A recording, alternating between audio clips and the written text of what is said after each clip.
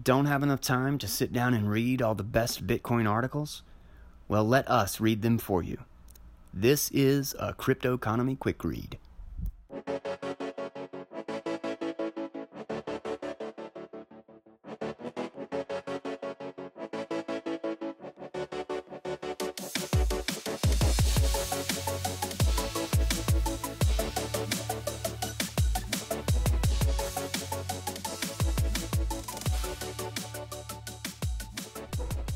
Alright everybody, welcome to another Crypto Economy Quick Read.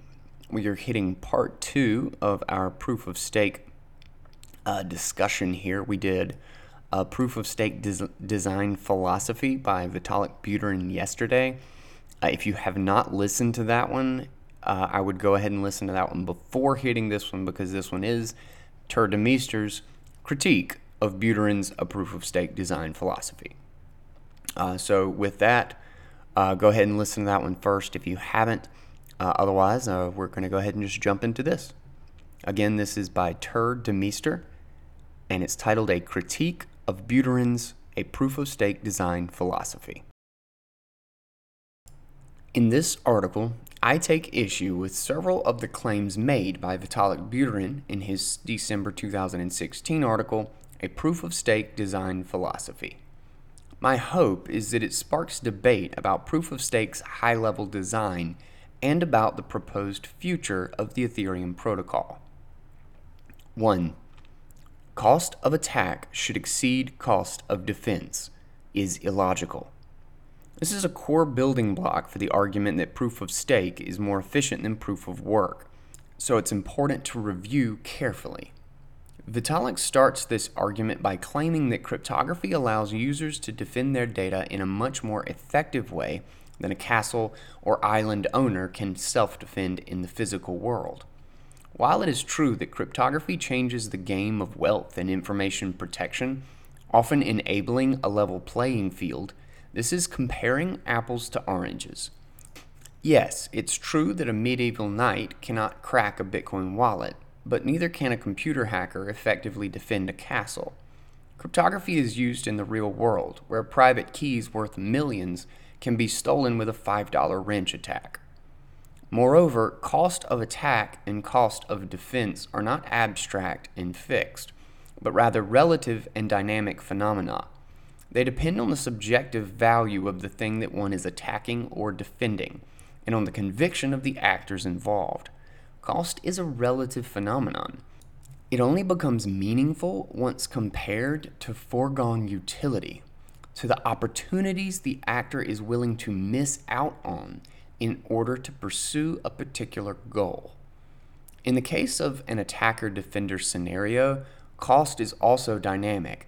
If I'm facing an attacker with high commitment and huge resources, my potential cost of defense will be very high, and vice versa. When discussing proof of work, Buterin claims that it goes against the cypherpunk spirit, because in this system, the quote, cost of attack and cost of defense are at a 1-to-1 ratio. This statement is misleading, because he's really only talking about what a 51% attacker could do to the very last blocks in the blockchain. Attacks on Bitcoin where one tries to reverse historical transactions which are more than a few days old are expensive in the extreme. Let's imagine that the person who paid 10,000 Bitcoin for a pizza in May 2010 is now an evil villain, Pizza Man, and he wants to reverse that regrettable transaction. To succeed, he would need to somehow infiltrate and control a full 100% of all Bitcoin mining rigs and mine for a period of over 200 days, or a smaller 51% percentage for much longer, in order to roll back the chain far enough with valid proof of work.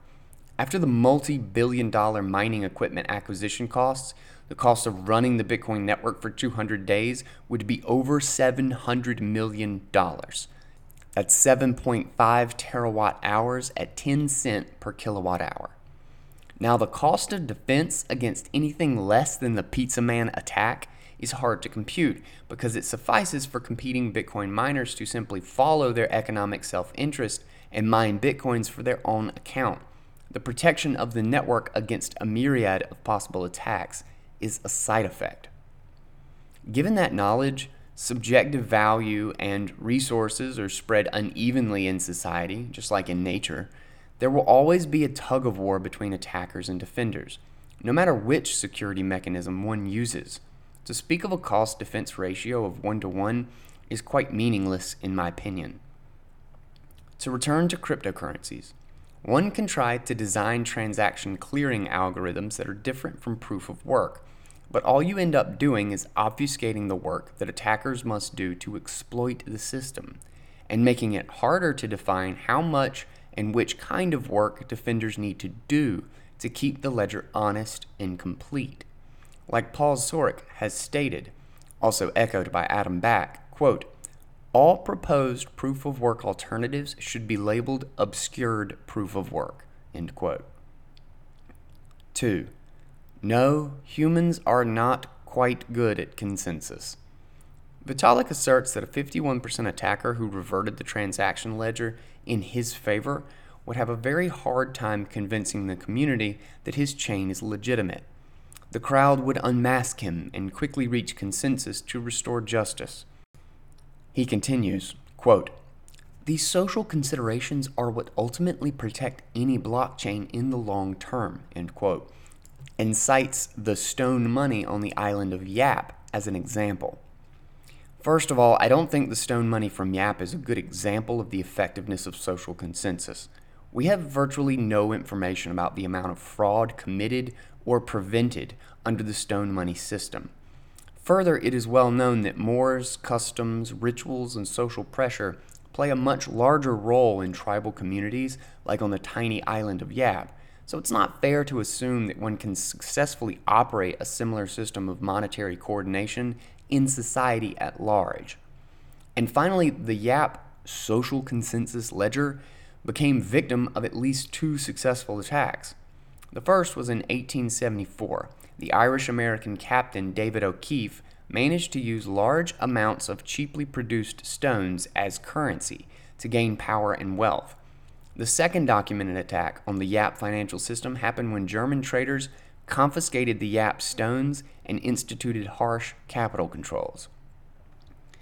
So let's focus on Buterin's assertion that social consensus is a protection against resource-driven attacks. In my opinion, that is plain wrong. An actor with the assets to conduct such an operation can target his attack on very few individuals and can make it expensive for the community to undo the theft and restore justice. Or the attacker can strategically target a huge amount of users, making sure to only inflict a small amount of financial damage per user, so that the cost per individual to rally against the attacker is higher than the loss incurred by the attack. Even in the rare case where people largely agree that a certain event is disruptive and undesirable, they often entirely disagree on how it should be dealt with. Markets are good at letting people pursue their personal goals in a voluntary way, but that's about it. If a subset of people or an individual doesn't like something, they can always exit.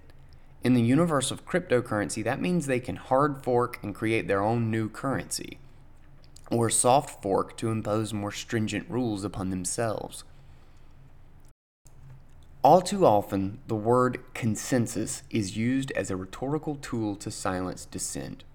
For example, again in A Proof of Stake Design Philosophy, Buterin makes the claim that if a collusion of validators take over a proof of stake chain, quote, the community can simply coordinate a hard fork and delete the offending validator's deposits, end quote. Given that the DAO bailout passed by supposed community consensus, even though less than 6% of Ether in circulation voted on the matter in a process of under 2 weeks, it seems risky to offend the wrong people in the Ethereum community. In sum, when faced with resource-driven attacks, real response consensus is nigh impossible to achieve. Long or short-term, political systems are not sufficiently reliable to prevent fraud and theft. In the pursuit of social scalability, we can encourage individual liberty and responsibility, by using the tools of cryptography, engineering, and economic self-interest as sources of robustness. But what we cannot count on is the idealistic concept of social consensus. 3. Unsubstantiated claim that proof of stake is more resilient than proof of work. Buterin states the following, quote, "If desired, the cost of a 51% attack on proof of stake can certainly be set to be as high as the cost of a permanent 51% attack on proof of work, and the sheer cost and ineffectiveness of an attack should ensure that it is almost never attempted in practice." End quote. In other words, he implies that from a security point of view, proof of stake is much more robust than proof of work. In comparing proof of work with proof of stake, consider the following. Point. Cryptocurrency mining designs are solutions to the problem of trust in systems with imperfect knowledge and unknown adversaries. Proof of work has applications in early modern money and in nature, where the handicap principle evolutionarily evolved to let animals prove the honesty or reliability of their signal.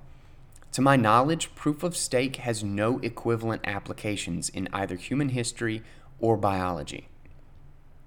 Point. A proof of work 51% attacker can significantly slow down the network, but even a single attempt to revert historical transactions requires a huge and long-running expense. In other words, the production of ledger history is extremely expensive, and its disruption arguably even more so. Point. Contrary to a proof of work chain absent a 51% cartel, it's mathematically proven that it is impossible to determine the true transaction history in a proof of stake blockchain without an additional source of trust. If a source of trust is always needed, a potential Pandora's box of attack and centralization scenarios is opened. This is a seed of truth behind the joke that Ethereum plans to use proof of Vitalik. Point. In a naive proof of stake environment, an attacker can easily create many alternative histories of the ledger, making it cheap to try different strategies. This is known as the nothing at stake problem.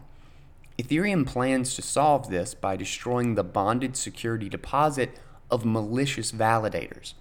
SolidX's Bob McElrath makes the point that the strategy of economic punishment of attackers is moot if the punishment itself can be forked away. Another criticism of bonded proof of stake, as recently voiced by BitTorrent creator Bram Cohen, is the question how one prevents honest stakers from being tricked into interacting with the network in a way that triggers the punishment that's supposed to protect them. Think of it as the crypto equivalent of large-scale swatting.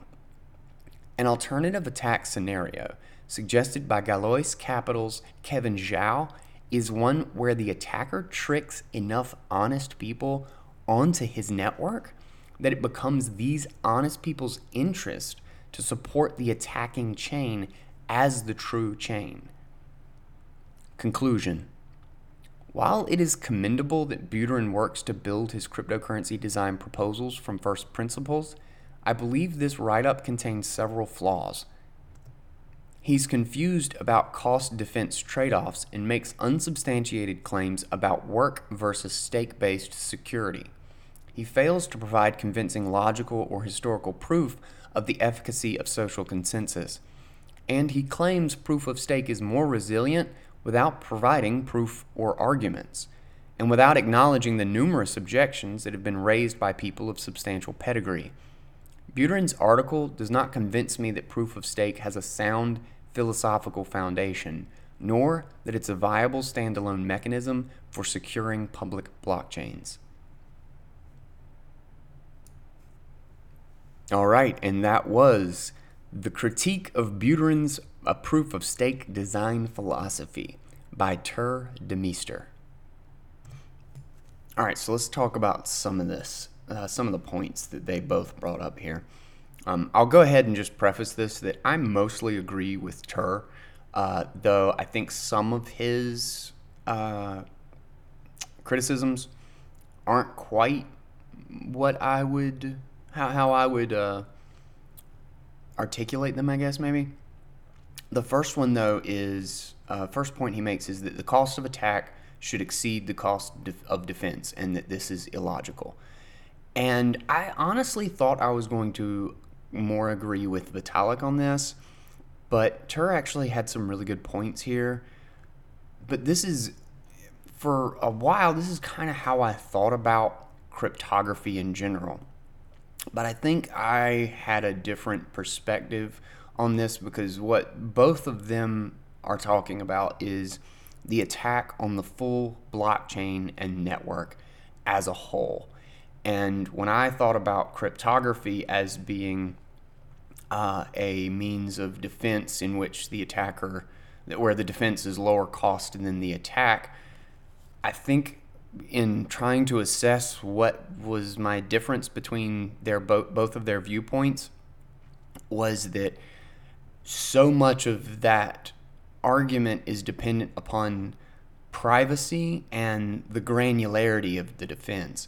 Like, so take the castle example, or actually I'll use a different analogy just as, like, let's say a force field. Let's say you have a force field and it's a big giant force field that covers a whole city of like 1 million people. And you know, or you suspect that somewhere in that city is a person who has access to $1 million. But you have to get through this force field to then be able to access these 1 million people. You only have to do that once, and that cost of attack versus the reward of $1 million may not be that great of a difference. However, if every individual of those 1 million people has their own force field, and you don't know which of those 1 million people has the money, then you've got a far more difficult problem on your hands. Because of the privacy and the granularity of the defense, the fact that you can break it down to every individual in this community of people, it becomes an incredibly difficult problem of sorting out where that $1 million is. And even a $5 wrench attack, having to do it 1 million different times increases the social cost, the overall cost, the deployment, everything just becomes a huge task of trying to figure out how to get that $1 million. And that's kind of similar to the castle example. Is the castle might be holding 500 people, and you know a number of them are wealthy. You break into the castle, all 500 of them are your subjects. Whereas cryptography, all 500 of those people have separate individual defenses. So that's how I had thought about it for a long time, but that doesn't actually apply. That's why I originally had thought I would agree with Vitalik on this, but I don't think that applies when you're talking about the entire blockchain and the entire network, because we're specifically talking about attacking the castle here. We're talking about hitting the entire network and knowing through public addresses and balances exactly where you're trying to hit with your attack, which coins you're trying to steal or which transaction you're trying to undo, so on and so forth. So that was an interesting point by Tur. However, he does get a little bit too specific with the analogy, talking about how, well, a cryptographer or a hacker couldn't break into a castle, and a knight can't break into, so on and so forth. I think that was a little bit too specific, maybe, because I think Vitalik was just using that to illustrate the idea. And as soon as you start digging into the analogy, obviously it doesn't quite work, but it does illustrate his concept that it's a whole hell of a lot easier to encrypt and put your password on some information than it is to build a castle. So I think that's kind of as deep as it needed to go. All right, so the next point talking about Vitalik's claim that the cost of attack and defense in proof of work is a 1-to-1 ratio. And here I'm actually 100% in agreement with Tur. I don't think that any direct comparison of cost here is pretty much meaningless. And to claim that it's a 1-to-1 ratio, I think really misses the point, because there's a lot of different, like Tur says, it's very dynamic. There's so many different ways to attack and different ways to compare, because there are things you can do with a proof of stake attack that you can't do with a proof of work attack, and vice versa.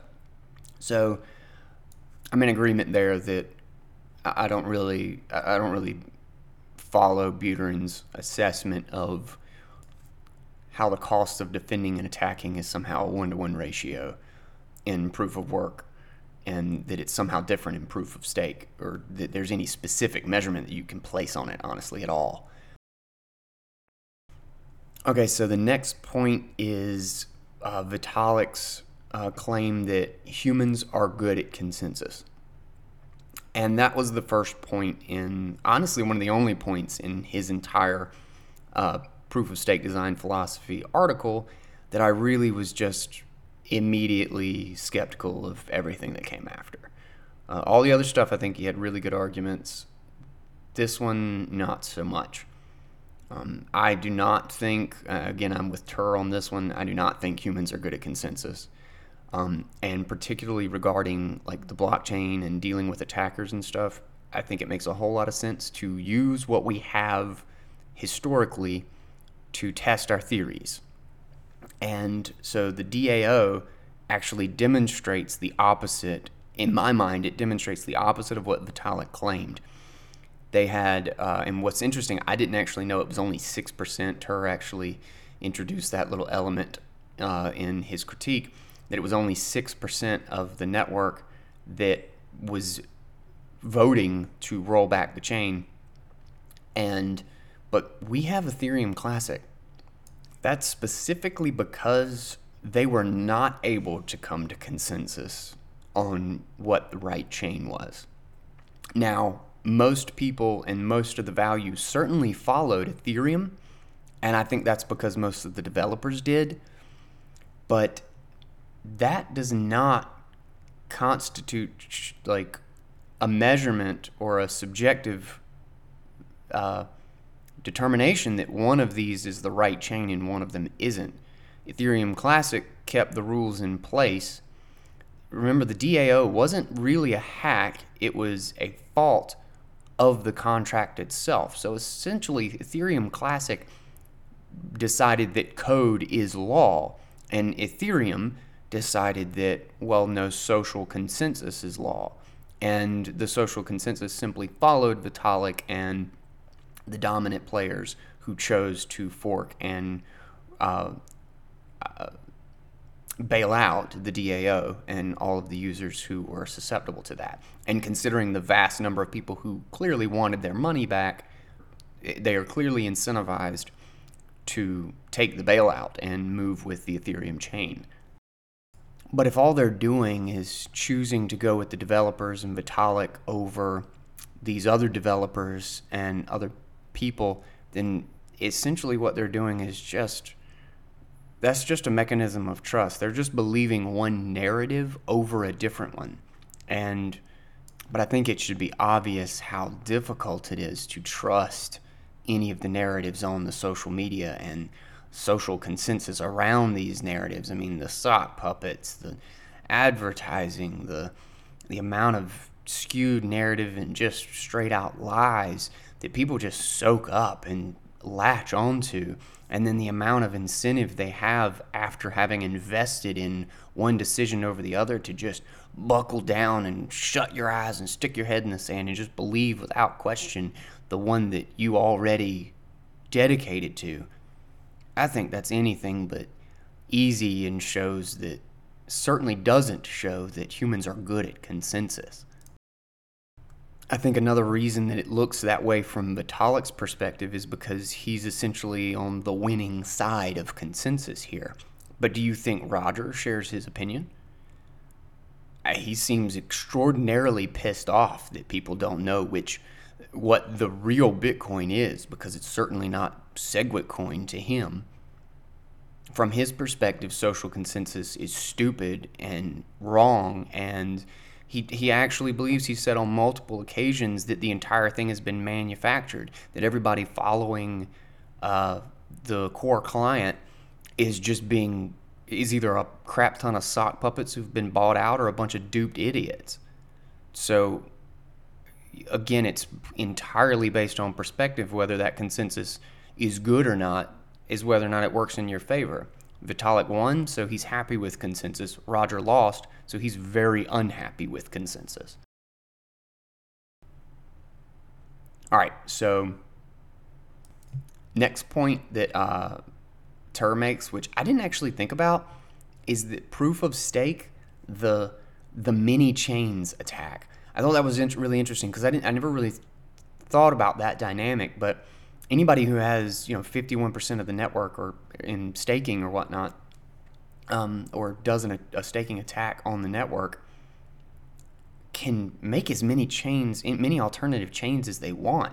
Whereas in proof of work, they have to build and dedicate it to a single competing chain. They can't redo their mining power, for 18 separate or competing blockchains for Bitcoin. If they want to attack and roll back that 10,000 Bitcoin pizza purchase, then they have to dedicate and mine on that single chain for those 200 days. So if that fails, they're up. The gig is up. But in proof of stake, you can do it 30, 50, 100 times. You can just throw so many chains out there that everybody is just absolutely confused and have them all conflicting. And then we're back to a situation where everyone has to trust. But lastly, I wanted to hit something that Tur said that I don't think he elaborated on hardly at all, and was probably confusing, because in my first, if you don't have any history around these concepts, I think it's going to be hard to take him at his word for the argument. But it's when he said that proof of work has applications in early money and in nature and evolution. And he just kind of stated that, and he did actually link to a number of things, which is good stuff. I think it does a decent job of explaining it, but I would have enjoyed it actually if he had gone into that a little bit, because I think most people are not aware of this idea of the quote-unquote a allegory to proof of work that's actually seen in nature. So the first thing he says is proof of work in modern money, or in early money.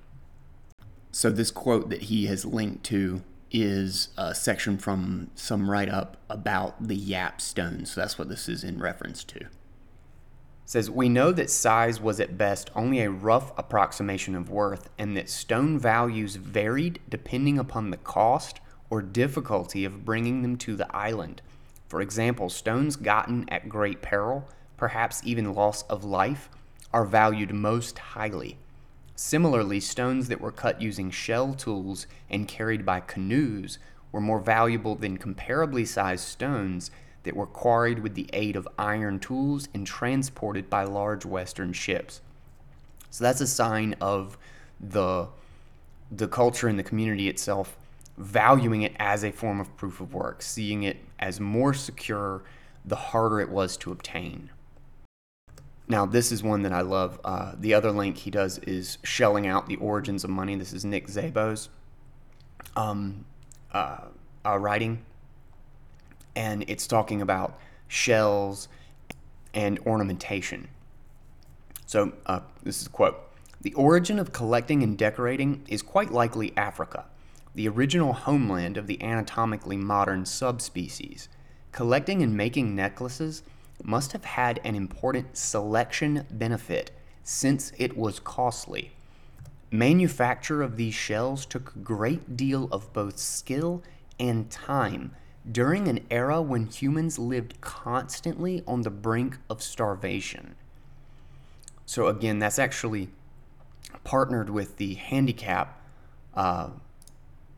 principle or whatnot that we're about to jump into, but that it was it was essentially a proof of work in showing that one had excesses, that one could afford the cost and did the work at a time when work was incredibly valuable, and the trade-off of making this ornamentation versus doing the work you needed to survive was a show of strength. But the handicap principle, he just links to Wikipedia. The handicap principle is a hypothesis originally proposed in 1975 by Israeli biologist Amatz Zahavi to explain how evolution may lead to, quote, honest or reliable signaling between animals which have an obvious motivation to bluff or deceive each other. And I'll skip down a little bit. The central idea is that sexually selected traits function like conspicuous consumption, signaling the ability to afford to squander a resource. Receivers know that the signal indicates quality because inferior quality signalers cannot afford to produce such wastefully extravagant signals.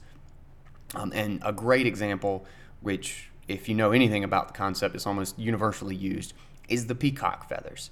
It's a giant hindrance and flying and safety hazard for the peacock that shows they are strong enough and can do the work or whatnot to survive with that handicap. It's, I will cut off my left foot and still beat you in a fight kind of declaration of nature. So that's all, I think, a really interesting point, because proof of work isn't isolated. It is an evolutionary, it is something that does exist in nature, and I think those are all allegorical to the proof of work concept. But I think that's actually all the points I wanted to hit and what I wanted to add to it. Again, I thought Vitalik had a lot of great points, and I'm not entirely dismissive of proof of stake. I think it's a really interesting security model that should definitely be explored, and I think Ethereum has a lot of really interesting things going on. But I don't think the argument was strong enough to accept outright the idea that proof of stake is better than proof of work. I'm not dismissing it, but proof of work still seems to provide a stronger incentive for longevity and honesty of individual actors, because like Tur mentioned, the foregone utility problem, where you're giving up this massive reward by attacking the system rather than using your hardware to behave cooperatively and stay in consensus with the rest of the network. So in short, I really enjoyed Vitalik's article, and I'm not going to stop looking into proof of stake and the different models that they come up with, but my money is still on proof of work. So that will end our crypto economy quick read. I hope you guys enjoyed that one. This was, again, a critique of Buterin's A Proof of Stake Design Philosophy, and this will end part 2. I'll be sure to link to Tur's Medium page, as well as tag him in the post. And don't forget to follow me on Twitter at The Crypto Economy, and subscribe to the podcast on iTunes. But that should do it for this episode of the Crypto Economy Podcast. Thanks for joining us, and I'll catch you guys next time. Take it easy.